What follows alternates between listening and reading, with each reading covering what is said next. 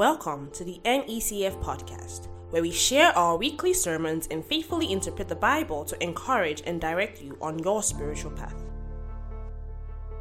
Moses, because of the hardness of your heart, because of your unbelief, because of your unwillingness to believe what God has done, what God has said, what God have established, permitted you to divorce your wives.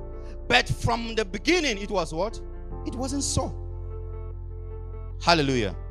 From the beginning, it wasn't so. That was not the plan of God. That wasn't the intention of God from the beginning. It wasn't so. We, our devoted pastors and special guests, delve into the depths of the Bible, exploring its profound lessons and useful applications for your daily life. Join us as we explore the timeless truth that have the power to change people's hearts and minds, promoting a closer relationship with God and a firm belief in His promises.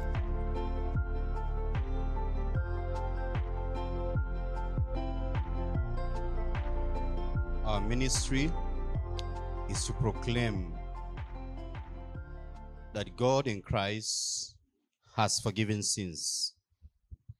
That in Christ we have forgiveness. Hallelujah. And this has been our conversation in this season, the forgiveness of sins. And for you to be able to preach that message adequately, eloquently, with confidence and understanding, you have to understand what forgiveness is. And we have been saying that, without understanding forgiveness, it becomes difficult for you to fellowship with God properly. It affects your fellowshipping with God without understanding what God has done in Christ. It affects our fellowship with Him. It affects the way we approach God. It affects the way we commune with God. It affects the way we relate with God. And also, without this knowledge, our fellowship with one another is affected. Our relationship with each other is affected. And obviously, we can't properly preach. That is why people go about preaching visions, preaching about things that are not actually required. They preach a form of repentance that is not repentance, that is needed for salvation. They teach a form of faith that is not the faith that saves.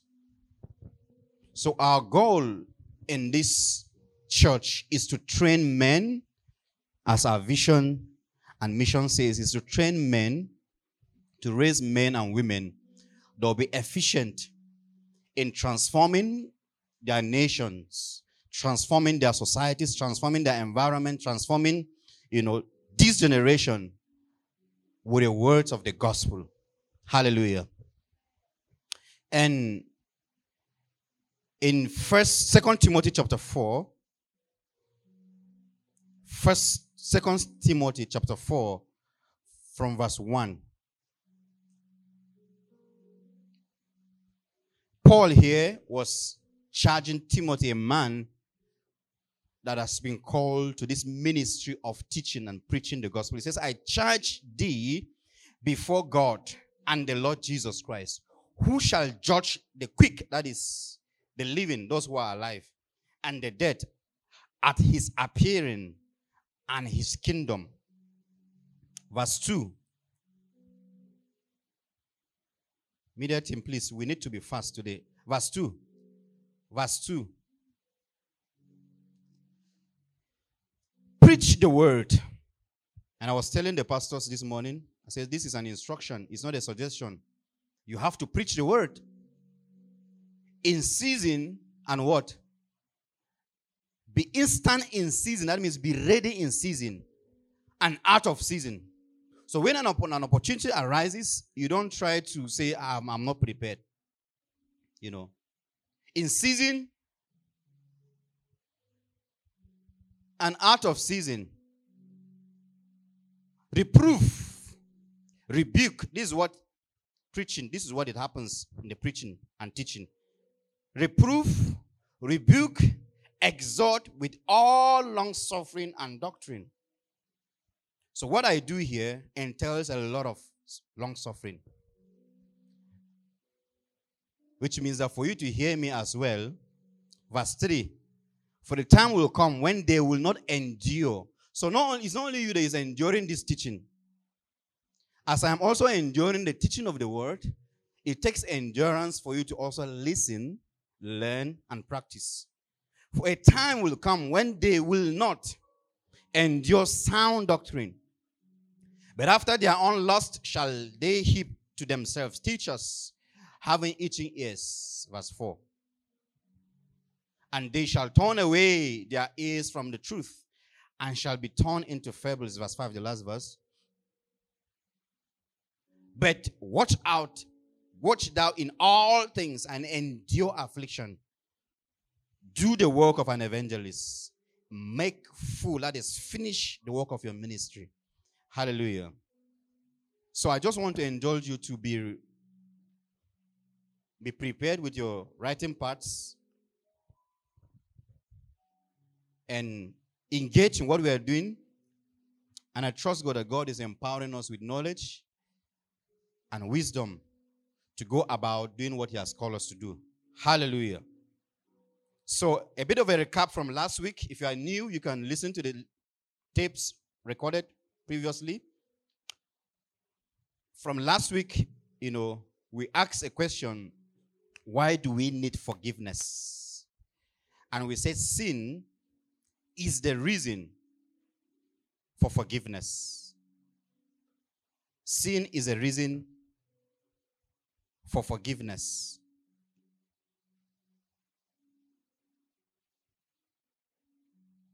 And we concluded that Jesus is a solution for the sin of man.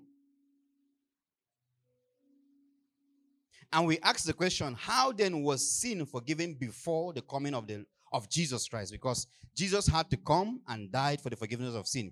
So we're trying to understand, okay, how was sin forgiven before Jesus came to accomplish the work of salvation, before his sacrificial work was accomplished? How were the men of old forgiven? How was Abel forgiven? How was Noah forgiven? How was Abraham and Isaac, Jacob, Moses, David?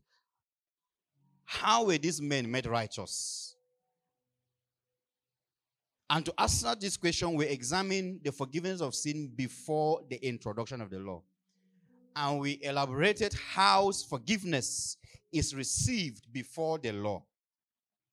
We said the law refers to Moses and Mount Sinai, right? The 10 Commandments God gave after the children of Israel come out of Egypt, and other instructions to guide the people, their way of living. So we concluded that righteousness, which is the forgiveness of sins, righteousness, which is the forgiveness of sins, before the law is obtained through faith in the Word of God.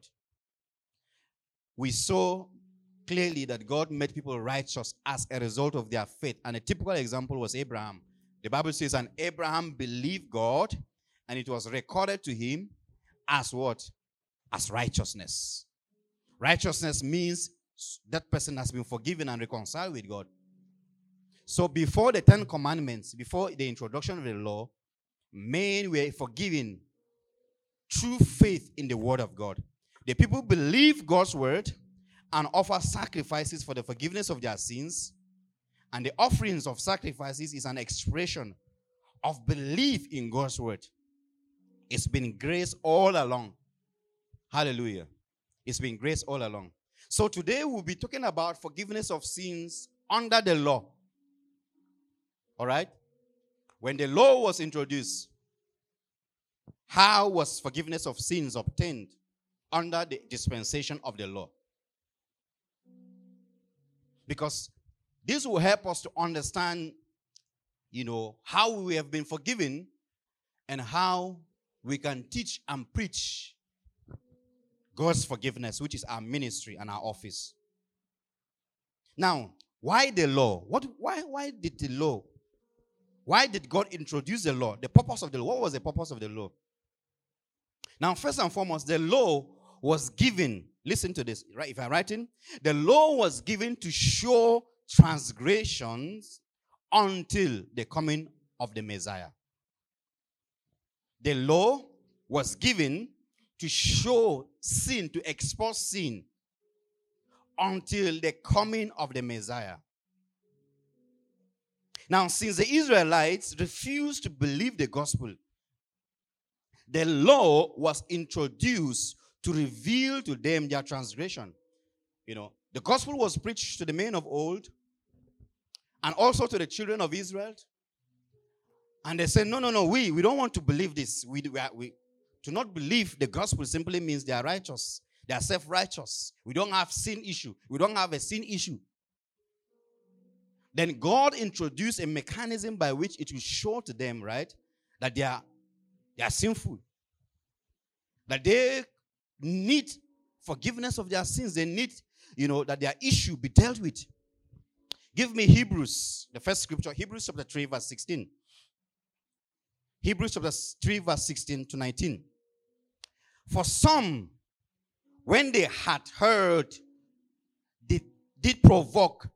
Give me New King James, okay? Give me New King James. For who, having heard, rebelled. For who, having had rebelled, indeed, was it not all who came out of Egypt, led by Moses?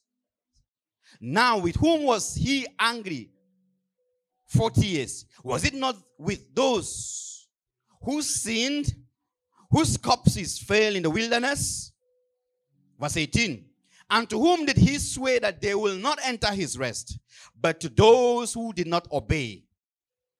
So we see that they could not enter in because of what? Because of unbelief. The message was preached concerning forgiveness of sins that is based on faith in what God has done or what God is doing or what God will do, and they choose not to believe. Jump to chapter 4, the next passage, chapter 4, verse 1. So we see, yes, chapter 4, verse 1, quickly. Hebrews chapter 4, verse 1. Therefore, when the Lord knew, Hebrews, not John. Hebrews chapter 4, verse 1. Therefore, since a promise remains of entering his rest, let us fear lest any of you seem to have come short of it. Verse 2. For indeed the gospel, which is the good news concerning the forgiveness of sins, was preached to us as well as to them, but the word which they heard did not profit them, not being mixed with faith in those who heard it. So they couldn't believe the message. They couldn't receive the message with faith. Therefore, they couldn't benefit from it. Hallelujah. So the law was introduced to reveal to them their transgressions. Galatians chapter 3, verse 19. Galatians chapter 3, verse 19. Galatians 3:19. What purpose then does the law serve? What purpose does the law serve? It was added. Hallelujah. Now, added simply means that there was something, right?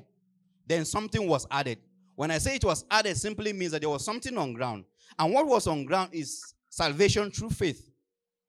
So since they did not believe the salvation through faith, the law was added. It was added because of what? It was added because of transgression. And this transgression is unbelief. The people refused to believe the message. Now, it was added because of transgressions till the seed should come. Now, when you see seed, you should go back to Genesis chapter 3. You see where God declared about the seed of the woman. Hallelujah. Not seed, but the seed, definite. Talking about one seed, which is Jesus Christ. Now, it was added because of transgression till the seed should come to whom the promise was made. And it was appointed through angels by the hand of a mediator. So the law was given to show forth transgression. It was added because of transgression. If they had believed like their ancestors, Abraham, there will not have been need for the law. Amen? if the children of Israel had believed the message just as Abraham believed and their ancestors previously, there wouldn't have been need for the 10 commandments. Amen? Listen, Joseph lived before the 10 commandments, isn't it? So how did he know that fornication is sin in the house of Potiphar? The law wasn't written. Genesis was not written. Exodus was not written. Leviticus was not written. How did he know that it's a sin, right, to have sex outside marriage? Because the law was written in his heart. He has an understanding of this through relationship with God. So there wouldn't have been need for the law to enumerate the do's and the don'ts to show for that, see, there is a tendency in you that is wicked. There's a tendency in you that is ungodly. So there wouldn't have been the need for the law. Jesus told the Pharisees that Moses permitted them because of the hardness of their hearts, because of unbelief. But it was not so in the beginning. Matthew chapter 19 verse 1 to 8. When they came to him with a question concerning divorce. And the issue of divorce was not God's intent. It was Moses, right? Now it came to pass when Jesus had finished these sayings that he departed from Galilee and came to the region of Judea beyond the Jordan. And a great multitude followed him and he healed them there. Yes, verse 2. The Pharisees also come to him. Now, look at what the Pharisees do. They came to test him. Testing him and saying to him, is it lawful for a man to divorce his wife for just any reason? Verse 4.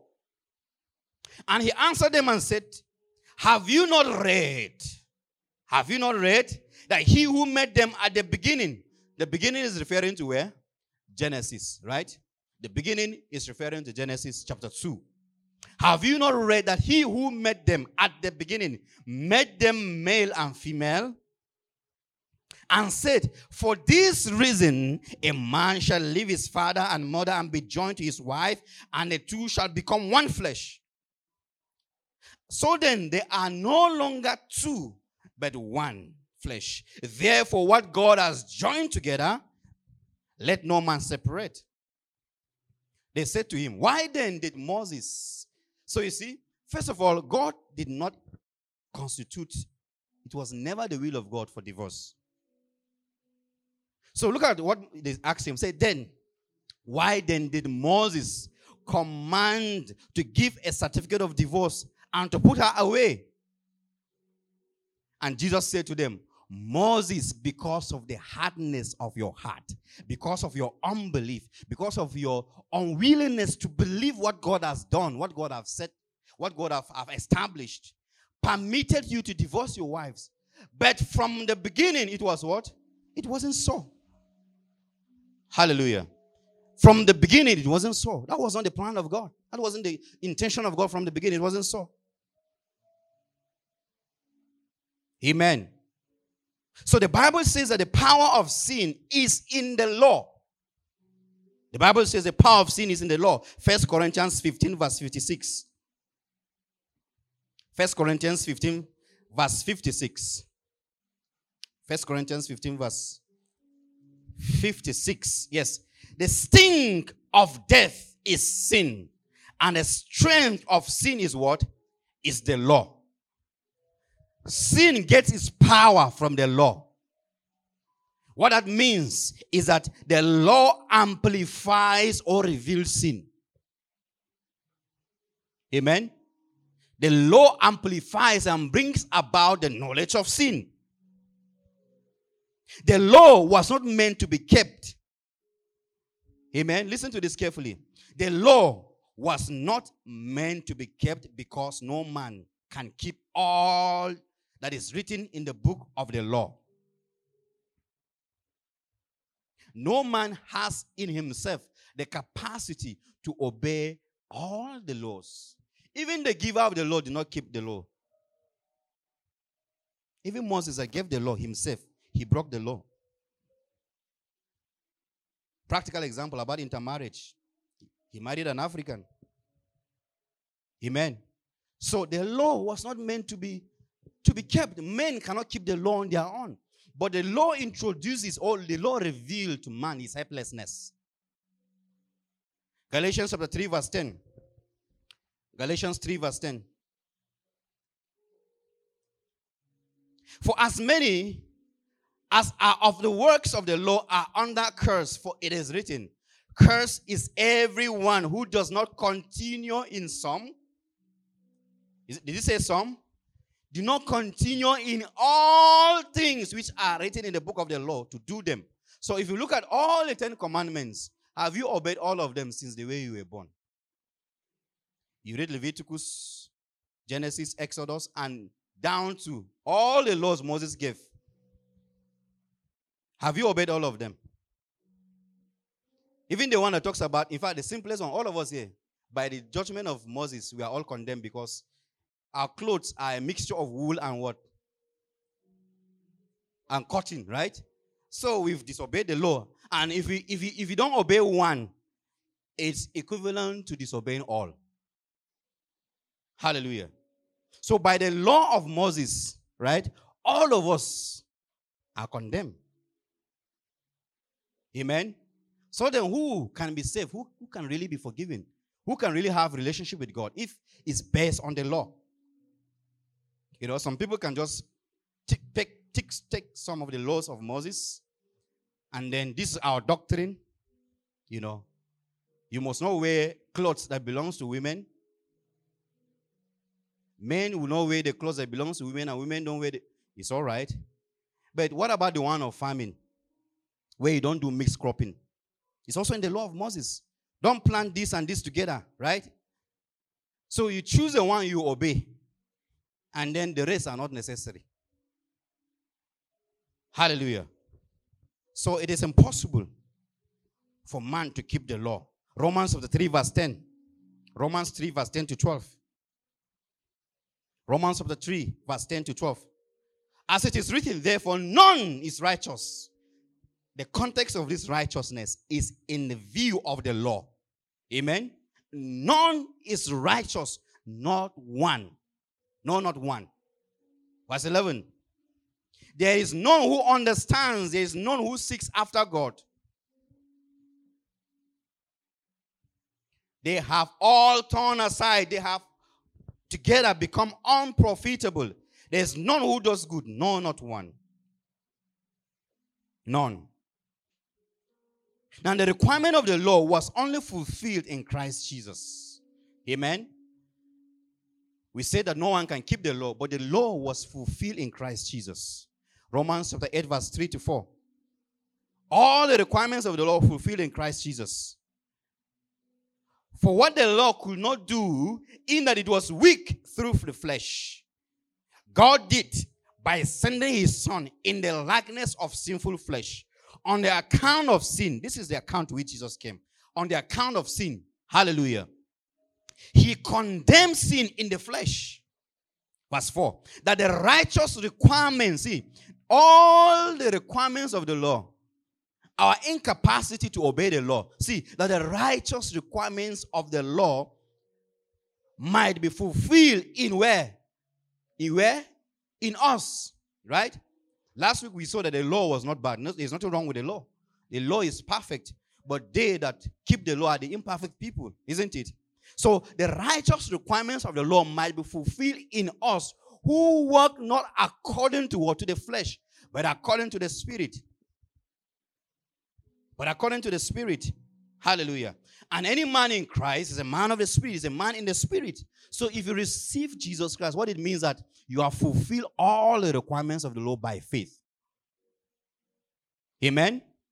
So the fulfillment of the law, the requirements of the law, is faith in Christ Jesus.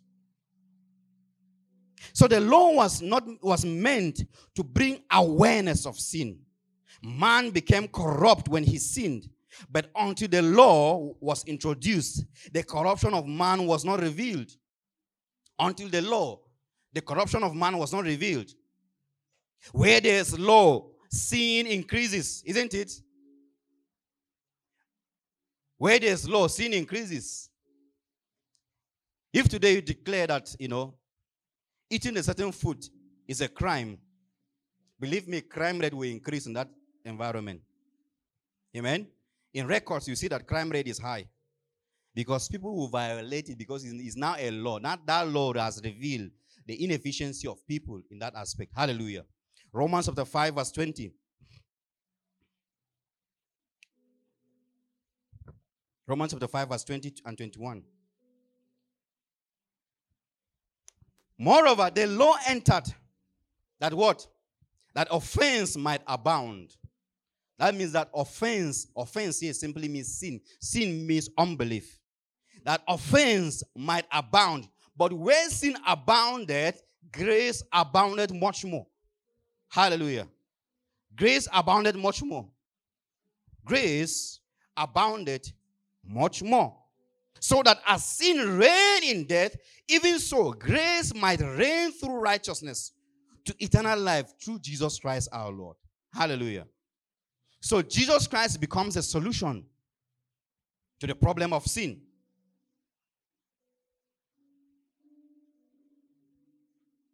Amen. Now let's move to the next one because of time.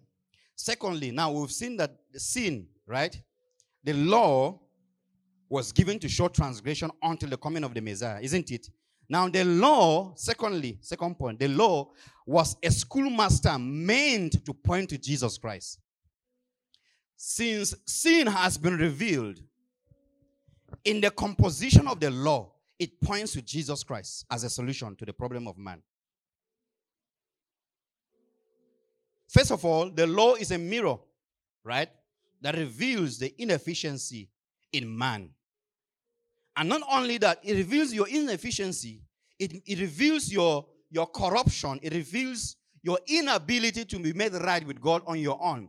It not points you to a man, Jesus Christ, who has the capacity to make you right with God. Hallelujah. So the law reveals our helplessness by imprisoning us in sin. Under the law, sin has dominion over us. Romans chapter 6 verse 14. I've jumped. Romans chapter 6 verse 14. Romans 6:14.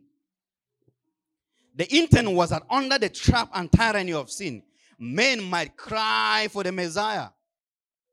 The purpose of the law was to make us aware of our helplessness and to see that the only way out of it is the grace of God. The only way for sin to be dealt with is by God himself. Romans 6:14. What does it say? It says, for sin shall not have dominion over you, for you are not under law, but under grace. It simply means that if you are under the law, sin will have dominion over you. But if you receive salvation, sin will no longer have dominion over you because you are not under a master, that is sin. So Apostle Paul described the law as our schoolmaster. A schoolmaster means a teacher, a tutor, a governor, a guidance that drives us to Christ. A proper study of the law will reveal Christ to you. Amen. A proper understanding of the Old Testament scriptures, as we call them, will reveal Christ to you as a solution to sin. If at the end of the study of the Old Testament text, you arrive at a point of rules and regulation, it simply means that you didn't study it properly. It means that you didn't apply it properly. It means that you are distracted. The proper study of Leviticus will reveal Christ to you. A proper study of Exodus will reveal Christ to you. The proper study of Deuteronomy will reveal Christ to you. Hallelujah.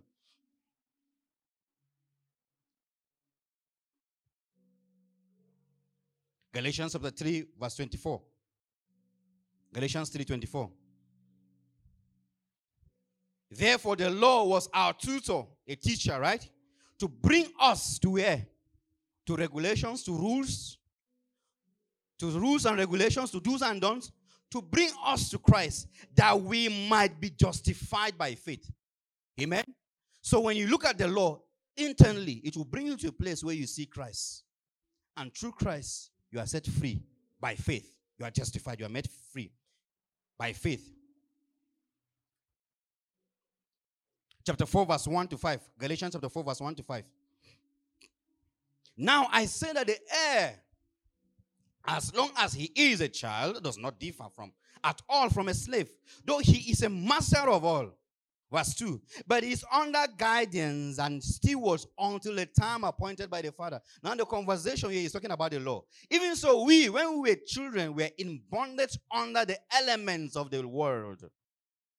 But when the fullness of time has come, when we're singing about the appointed year of the Lord, this is what it's about. Hallelujah. It's not talking about a day of your deliverance. Amen. It's not talking about this year is your year. It's talking about, but when the fullness of time has come, the day we are to declare, the appointed day of the Lord that we are to declare is the day that Jesus Christ has judged our sins. Amen. That is the appointed day of the Lord. But when the fullness of time has come, God sent forth his Son, born of a woman, under what? Under the law. Amen. Under the law, to redeem those who were under the law, that we might receive adoptions as sons. Amen. So the law becomes a schoolmaster, a tutor, a teacher that leads us to who? To Christ. Hebrews chapter 10 verse 1. Hebrews chapter 10 verse 1. For the law, having a shadow of the good things to come, and not the very image of things, can never, with these same sacrifices which they offer continually year by year, make those who approach perfect, right? It's a shadow. And a shadow only reveals the image of the original. So in the study of the law, it brings us to the revelation of the authentic, which is Christ. Hallelujah. Now the law was not meant to remain forever. When Moses introduced the law was not meant to stay forever. It was temporal. To end when Christ came.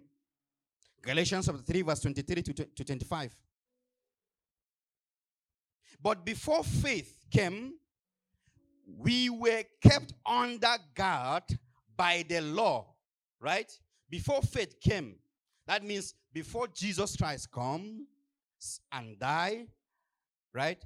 And fulfill the demands of the law, we were kept under the law as what? As a guide, leading us to what he will do. Kept for the faith which will be afterwards be revealed. Verse 24, yes. Therefore the law was our tutor to what?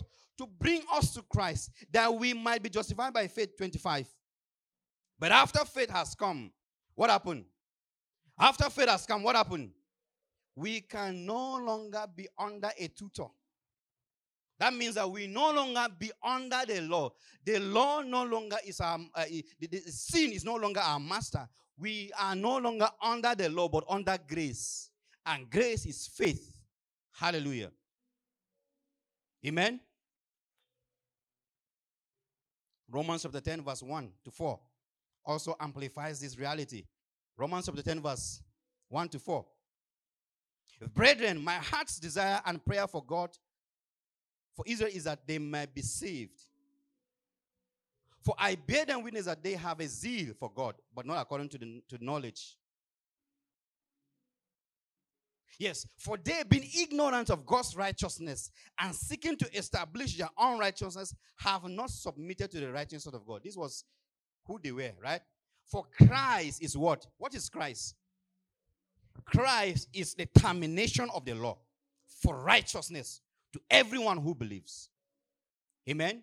So for everyone who believes, the law ends to have, he's no longer under the dominion of the law. For Moses writes about the righteousness. So when you read the law, what do you see? For Moses writes about the righteousness which is of the law. Amen. So that the man who does these things shall live by them. But Christ is the end of the law. Hallelujah. So we saw in that passage previously in Galatians chapter 3 verse 19, the use of the word added referring to the law implies that something already existed before the law. It tells us that the law was an addition to the Abrahamic covenant, the promise of salvation through Christ.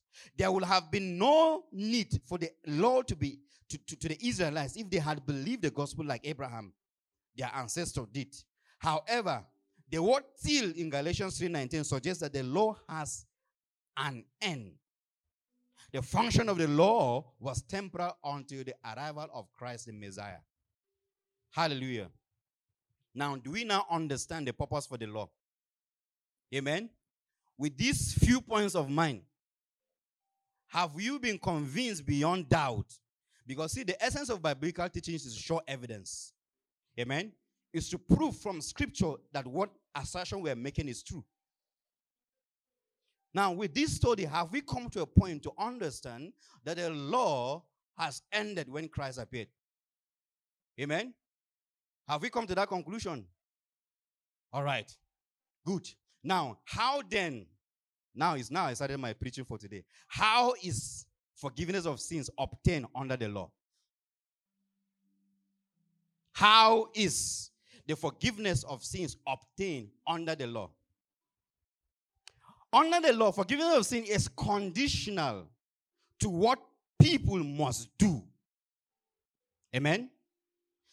Since God said believe, they refuse to believe. Right? Since God says, see, I've done it, believe in what I'm doing or what I will do. They say, no, we don't want to. It's too good to be true. At least let's do something. That's what religion teaches, right? Let's do something. Let me contribute to what. Let me have a stake in what God is doing. But God says, I have done it. But man refuses and chooses to have his own way. So under the law, forgiveness of sins is conditional. We have a conditional forgiveness of sins that is based on what man must do since they have rejected the righteousness that is by grace through faith. Hallelujah. Amen. Amen. So you hear of a scripture, 2 Chronicles chapter 6 verse 21 to 28. 2 Chronicles chapter 6 verse 21 to 28. Quickly, we'll read it. Just read it quickly.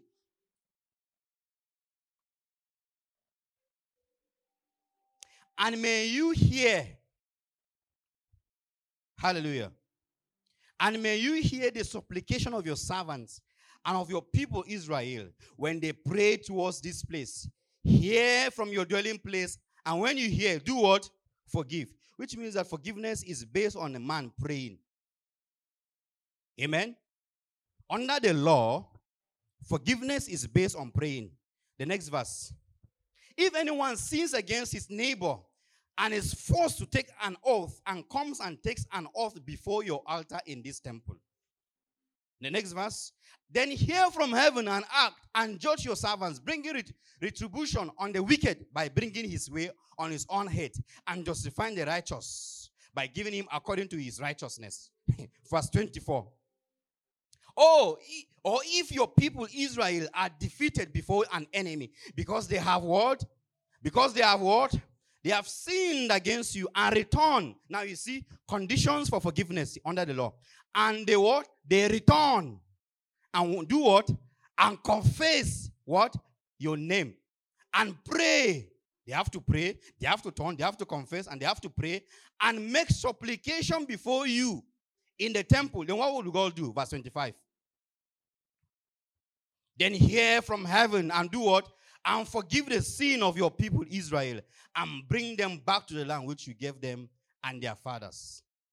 Conditional forgiveness. Verse 26. When the heavens are shut up and there's no rain because they have sinned against you, when they pray towards this place and confess your name and turn from their sins. See, there's a turning from sins, which is the kind of repentance we hear. You have to stop stealing. Then God will accept you. Stop fornicating, then God will accept you. When they confess your name and turn from their sin because you afflicted them. Verse 28. Then hear in heaven and forgive the sin of your servants, your people Israel, that you may teach them the good way in which they should work, and send rain on their land, which you have given to your people as an inheritance. 28, the last verse here, 28. When there is famine in the land, pestilence or blight or mildew, locusts or grasshoppers, when their enemies besiege them in the land of their cities, whatever plague or whatever sickness there is. And then what? Yes, and then you read on and on and on. They have to pray. They have to turn. They have to leave the sin. Then God will now hear. Then God will now forgive. Conditional forgiveness. What about chapter 6 of that same Chronicles? 2 Chronicles, chapter 7, rather, verse 14. If my people, now listen, if my people who are called by my name, we use this one in prayers. The Bible says, if my people who are called by my name will humble themselves and turn and pray and seek my face and turn from their wicked ways, then I will hear from heaven and will forgive their sin and heal them. And let's begin to pray. Let's humble ourselves before the Lord. Let's confess our sins. Let's seek the face of the Lord so that we will be forgiven. Which means that if you don't seek the face of God, if you are not humble, if you don't turn away from your sin, that means there's no forgiveness for you. What man will do? Conditional forgiveness. Hallelujah. Now, if you are smart enough, you will know that we are not under the law. Amen? And for you to know that we are not under the law, which means that the confession of sin is not the condition for receiving forgiveness. Hello? Amen? Turning away from your sin, changing your way is not the condition for forgiveness of sin. Saying, henceforth, Lord, today I cease to smoke, then God will forgive you. That's not the condition for forgiveness of sin. Because this is the pattern under the law. Hallelujah. Good. I'm shaking some stones. I can feel in the atmosphere. Spiritual, I could sense that a lot of people are beginning to question their ideology and their understanding of scriptures. We are here to restructure your thinking about the scriptures. Hallelujah. So hold on, be patient, endure. Don't kill me yet, don't stone me yet. Wait to the end. Till we finish, we'll understand what confession of sin is by next week. You understand what repentance is by next week. And then your prayer life will change. Hallelujah. Amen. Under the law, offerings must be made as a condition, a prerequisite for the forgiveness of sin. Leviticus chapter 19, verse 19 to 22. Before God will forgive, they must offer a sacrifice. Hallelujah. They must give something. Amen. They must give an offering. So if somebody asks you to give an offering so that God will do something, tell him, I am not under the law. Amen. Tell that man of God respectfully, I am not under the law. I am under what? I'm under grace. Tell him the law has ended with Jesus Christ. Amen. So whatever God will do for you or has done for you is free of charge. It's a gift from God. It's a function of grace, not of what you will contribute. So let's look at this passage. You shall keep my statutes. You shall not let your livestock breed. This is part of the law. This is a law, actually. Some portion of the law. You shall keep my statutes. You shall not let your livestock breed with another kind. That means there is no mixed animal. What do they call it? Mixed breeding. It's against the law. It's a sin under the law. You shall not sow your field with mixed seed, mixed cropping. Nor shall a garment of mixed linen and wool come upon you. A garment of what? Mix of linen and wool, right? You shall keep my, yes, verse 20. Whoever lies carnally with a woman who is betrothed to a man as a concubine, and who has not at all been redeemed, nor given her freedom, for this there shall be scorching. You know what is scorching under the law? What is scorching? Please, let me not use give us another translation of this verse 20 alone. Then we'll come back to King James, so that we understand what this scorching is. Give us any simple translation.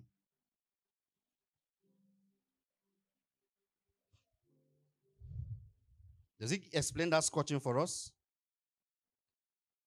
There shall be punishment after an investigation. No. Give me another one. This punishment is still ambiguous. Let's know what that scorching is. Another, maybe NLT. Right?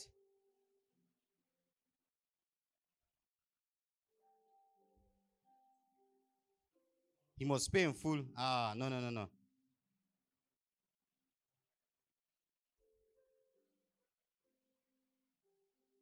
No, they didn't explain it. Scorching means, right? They'll flog you. Imagine you commit a sin. They will now bring you to church. I know Pastor Cousin would have loved to do this. Lie you down and give you some flogging. That's after due investigation under the law. Let's go back to our scripture.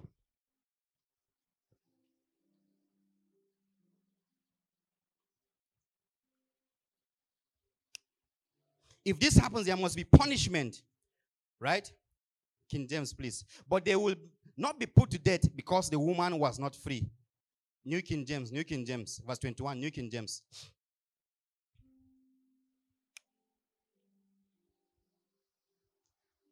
Yes, I'm in time. Yes, 21.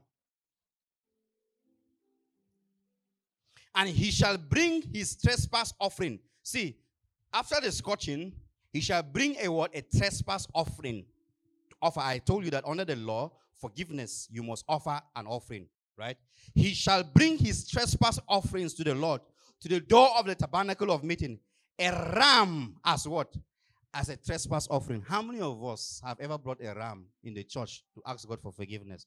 So why is it that we want to keep some part of the law and neglect this very vital one that is very important? Amen. So he must bring a ram. Numbers chapter 15, verse 22 to 26. Numbers 15, 22 to 26. Numbers 15, 22 to 26. If you sin unintentionally, amen. You know, we used to pray, Lord, the sins I've committed intentionally or unintentionally. If you sin unintentionally and do not observe all these commandments which the Lord has spoken to Moses, right?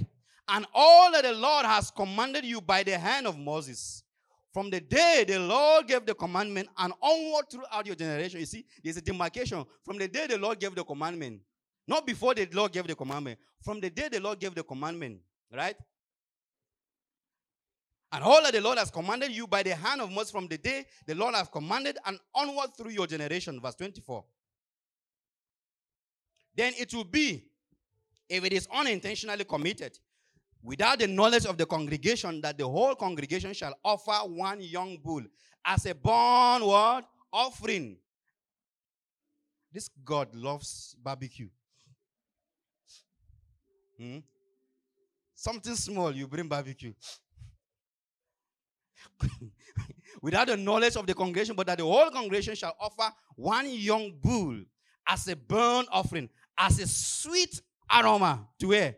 To the Lord, with grain offerings and his drink offerings. You eat, you drink, you marry, according to the ordinances, and what? One kid of the goats as a sin offering. So the priest shall make atonement for the whole congregation of the children of Israel, and it shall be forgiven them. Why? Because they've offered an offering. Conditional forgiveness. For it was unintentional. It's unintentional. And you offer all these things. I didn't know that I've sinned. And you offer all these offerings. A goat, a ram, grains, and all these things. Of Israel, and it shall be forgiven them, for it was unintentional. They shall bring their offering as an offering made by fire to the Lord, and their sin offering before the Lord, for what? For their unintended sin. Verse 26 here. It shall be forgiven the whole congregation.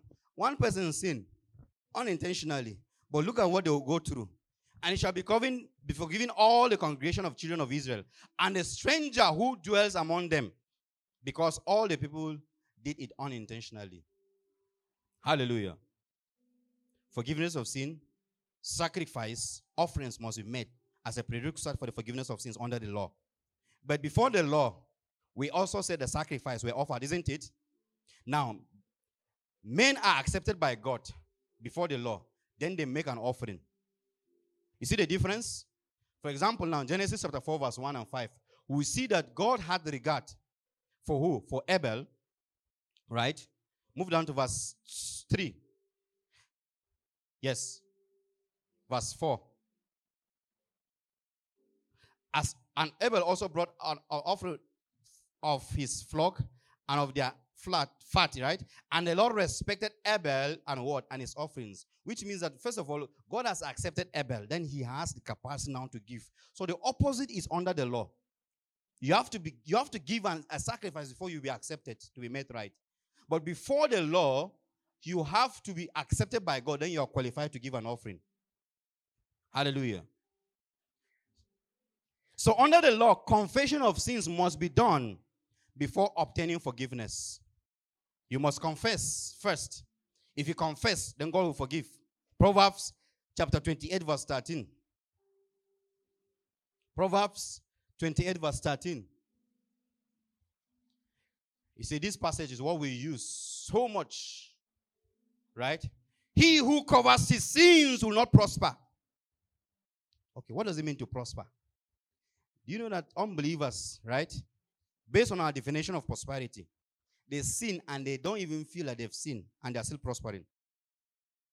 Amen? Do you know that? So why would that be different for a believer?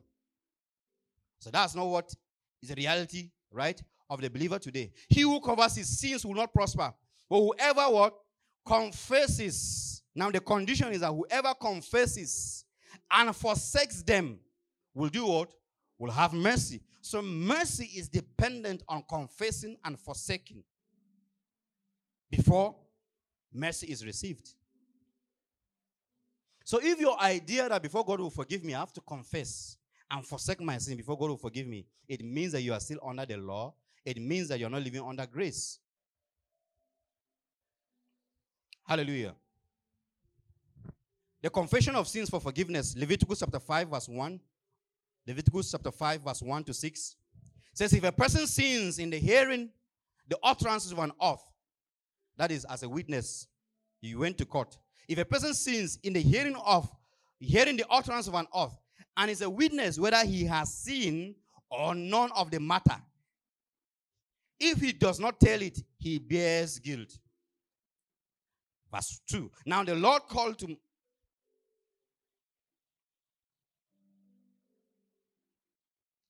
Leviticus chapter 5 verse 2. Or if a person touches any unclean thing, whether it is a carcass of an unclean beast or the carcass of an unclean livestock. There are even livestock that are unclean. Or the carcass of unclean creeping things, and he is unaware of it, he also shall be unclean and guilty. Verse 3. Or if he touches human uncleanness, whatever uncleanness with which a man may be defiled, and is unaware of it, when he realizes it, then he shall be what? He shall be guilty. Or if a person swears speaking thoughtlessly with his lips to do evil or to do good, whatever it is that a man may pronounce by an oath, and he is unaware of it, when he realizes it, then he shall be guilty in any of these matters. Verse 5.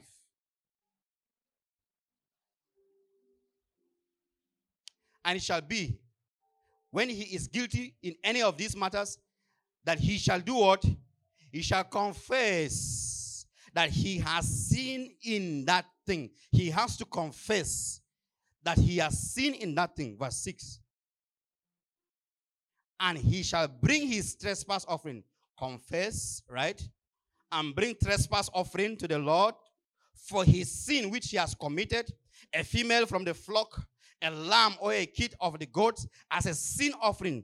So the priest shall make atonement for him concerning his sin. Conditional forgiveness. Because he has sinned. He has to do this, so that God will pardon. Jump to chapter 16 verse 21. Quickly. 16 verse 21. Leviticus 16 verse 21.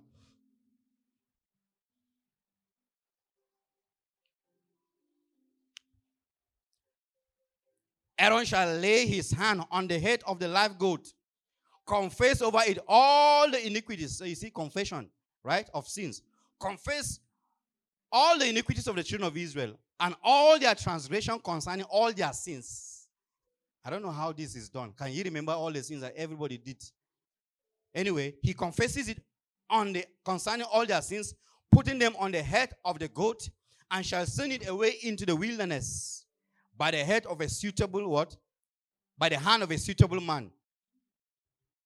Confession of sin on the head. So you see in the law, right? It's pointing to Jesus, right? But it's revealing the guilt of man. But it's pointing to Jesus. Hallelujah. And then there are other scriptures as well. Like Numbers chapter 5 verse 7. You see? And let's look at the one in Matthew chapter 3 verse 5 to 6. Somebody will say, is Matthew under the law? Matthew is under the law. Amen.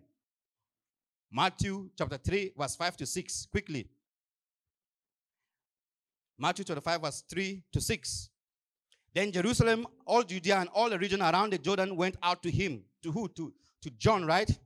And were baptized by him in the Jordan, confessing their sins. Confessing their sins. Why was John baptizing and people confessing their sins? Because they were still under the law. Even Jesus Christ came under the law. So Jesus Christ will now teach them to confess their sins because they were under the law. Amen? So if you see the Lord's Prayer, as you call it the Lord's Prayer, our Father, who art in heaven, you should know that that prayer is under the law. Are we together? Conditional forgive. Forgive us our sins as you what? That means that if you don't forgive, God will not forgive you. So your forgiveness is conditionally under the reality that you have to forgive first, then God will forgive you. It's conditional. You have to do something before God will forgive. Jesus taught that under the law. Amen?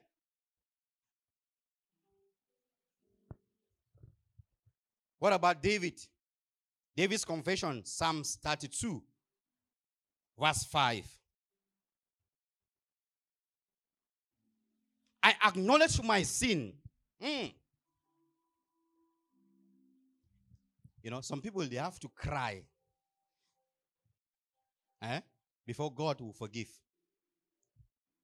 I'm preaching about sin and none of you is crying for his life. Are you serious with your eternal salvation? You're supposed to cry for your life. You have to feel sorry. See, feeling sorry does not make God forgive you. Amen? We don't get forgiven because we felt sorry. Which will mean that you as an individual do not forgive people because they are sorry. We'll come back to that later about how we will relate with each other. Hallelujah. But then, it's not, you don't have to, it's not admitting your sin that makes you forgiven. Amen? This man under the law says, I acknowledge my sin to you and my iniquity I have not hidden. I said, I will confess my transgression to the Lord. And you what? And you forgive the iniquity of my sin. Sila. Think about it. 38 verse 18. That seems 38 verse 18. 38 verse 18. For I will declare my iniquity. I will be in anguish over my sin. I will be in distress over my sin. I will cry. I will fast over my sins. You know, cry for this thing I have done. For this lust. I'll fast for 40 days. Then God will forgive me. I need to sow a seed. Because of this wrong I've done. I need to sow a seed. You know. And you come to church, you kneel down before the pastor and lay an offering. Then you now go, yes, now God can now forgive me. You're under the law. Amen? You're under the law. And again, under the law, people must turn away from their sins before God will forgive. I will not read this passage. We have Ezekiel chapter 18, verse 21 to 23. Ezekiel 18, 21 to 23. Zechariah 1, verse 3. People have to turn away from that. People have to leave the sins that they are sinning. Then God will now see and say, this person have turned away from sin. Now I can forgive. Hallelujah. So, primarily, under the dispensation of the law, forgiveness of sins is very conditional to what man will do. Amen? So, if you think or you are behaving or the theology you have at the back of your mind is that you have to act so that God will act, then you are under law, under the law. What you are saying is that you don't believe in what Christ has done. What you're saying is that you don't believe in the sacrifice of Jesus. What you're saying is that what Christ did is not enough to secure my forgiveness. What you're declaring by that attitude is you are denying what Christ has done. Amen? You are denying the sacrifice. Then why will Christ come then if you have to be doing things so that God will forgive you? Then why do we need Christ? You're living in unbelief. That's unbelief. That's unbelief. That means that you are rendering the work of Christ insufficient. That means that Christ didn't offer a perfect sacrifice. That you need to garnish it with your own works to make it acceptable to God.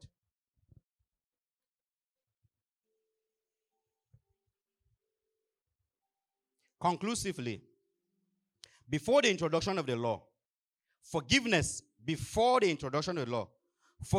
was a gift of grace received by faith during the era of the law, and men were obligated to do something to obtain the forgiveness of sins. Now, hallelujah, they offered a sacrifice for the forgiveness of sin. Amen. Let's rise on our feet. Let's rise. Rise on our feet. Say now. Jesus is my sacrifice. Hallelujah. You can rise up with your book. Rise up with your book if you are writing.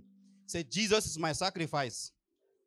Romans chapter 8 verse 3 quickly. Jesus is my sacrifice. We're going to see it. I'm not going to say it alone. But whatever we say, we must see and say what the scripture is saying. Hallelujah. Romans chapter 8 verse 3 quickly. Jesus is our sacrifice. We no longer have to offer a sacrifice or an offering. Jesus is our offering. For what the law could not do in that it was weak through the flesh, God did by what? By sending his own son in the likeness of sinful flesh on the account of what? Of sin. He condemns him in what? In the flesh. Jesus came on the account of sin. Jesus came as a sacrifice for sin. Jesus came as the offering for sin. Hallelujah. So we no longer have to offer to be forgiven because the eternal sacrifice has already been offered. Amen. Amen. We don't have to confess. Jesus is our confession. Hallelujah. Romans chapter 10 verse 8 to 11. Confession of sin is no longer the reality of the believer in Christ. But what do we confess? We confess Jesus. Romans chapter 10 verse 8. From verse 8. It says, but what does it say? What does the scripture say? The word is near you, in your mouth and in your heart. That is the word of faith which we preach. Right? Verse 9. That if you confess what? Now look at it. In the epistles in the New Testament era, confession, you will never see where confession is confession of sin. Wherever you see confession is used in entirety of the epistles as a positive. I know somebody will be thinking of 1 John chapter 1 verse 9. We will trash this at a later time. That if you confess with your mouth that what? The Lord Jesus, confess your sins. What do you confess? What is your confession? What is our sacrifice? What is our confession? If you confess with your mouth the Lord Jesus and do what? And believe in your heart that what? That God raised him from the dead. You will what? You will be saved. Verse 10. Verse 10. For with the heart one believes unto what?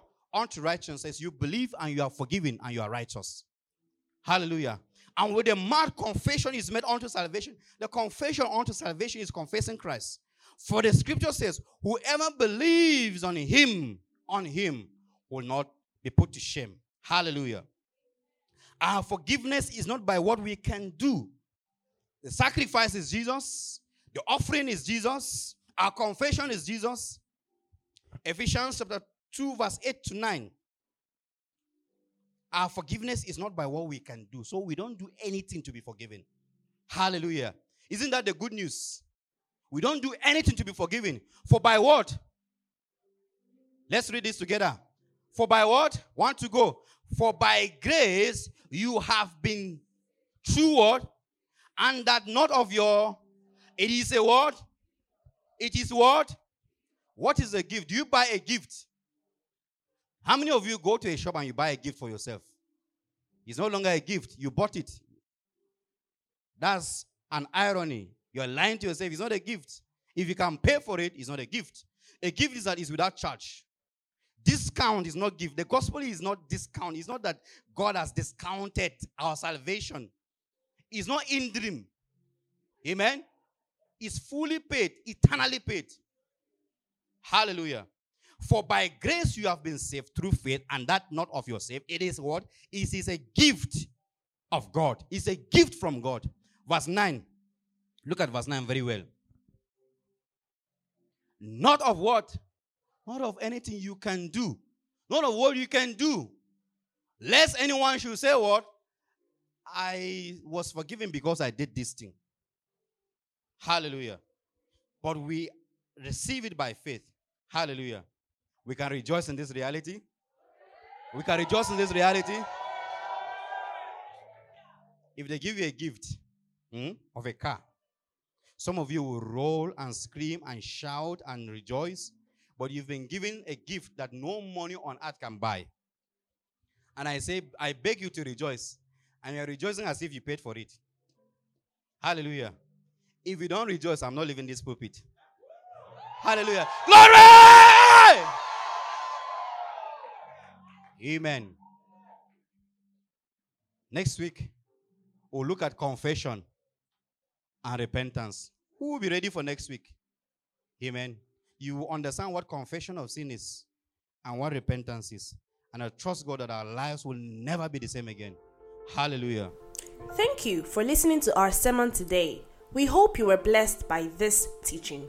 If you want to learn more about our church, please visit our website or follow us on social media. We would love to connect with you and hear your feedback.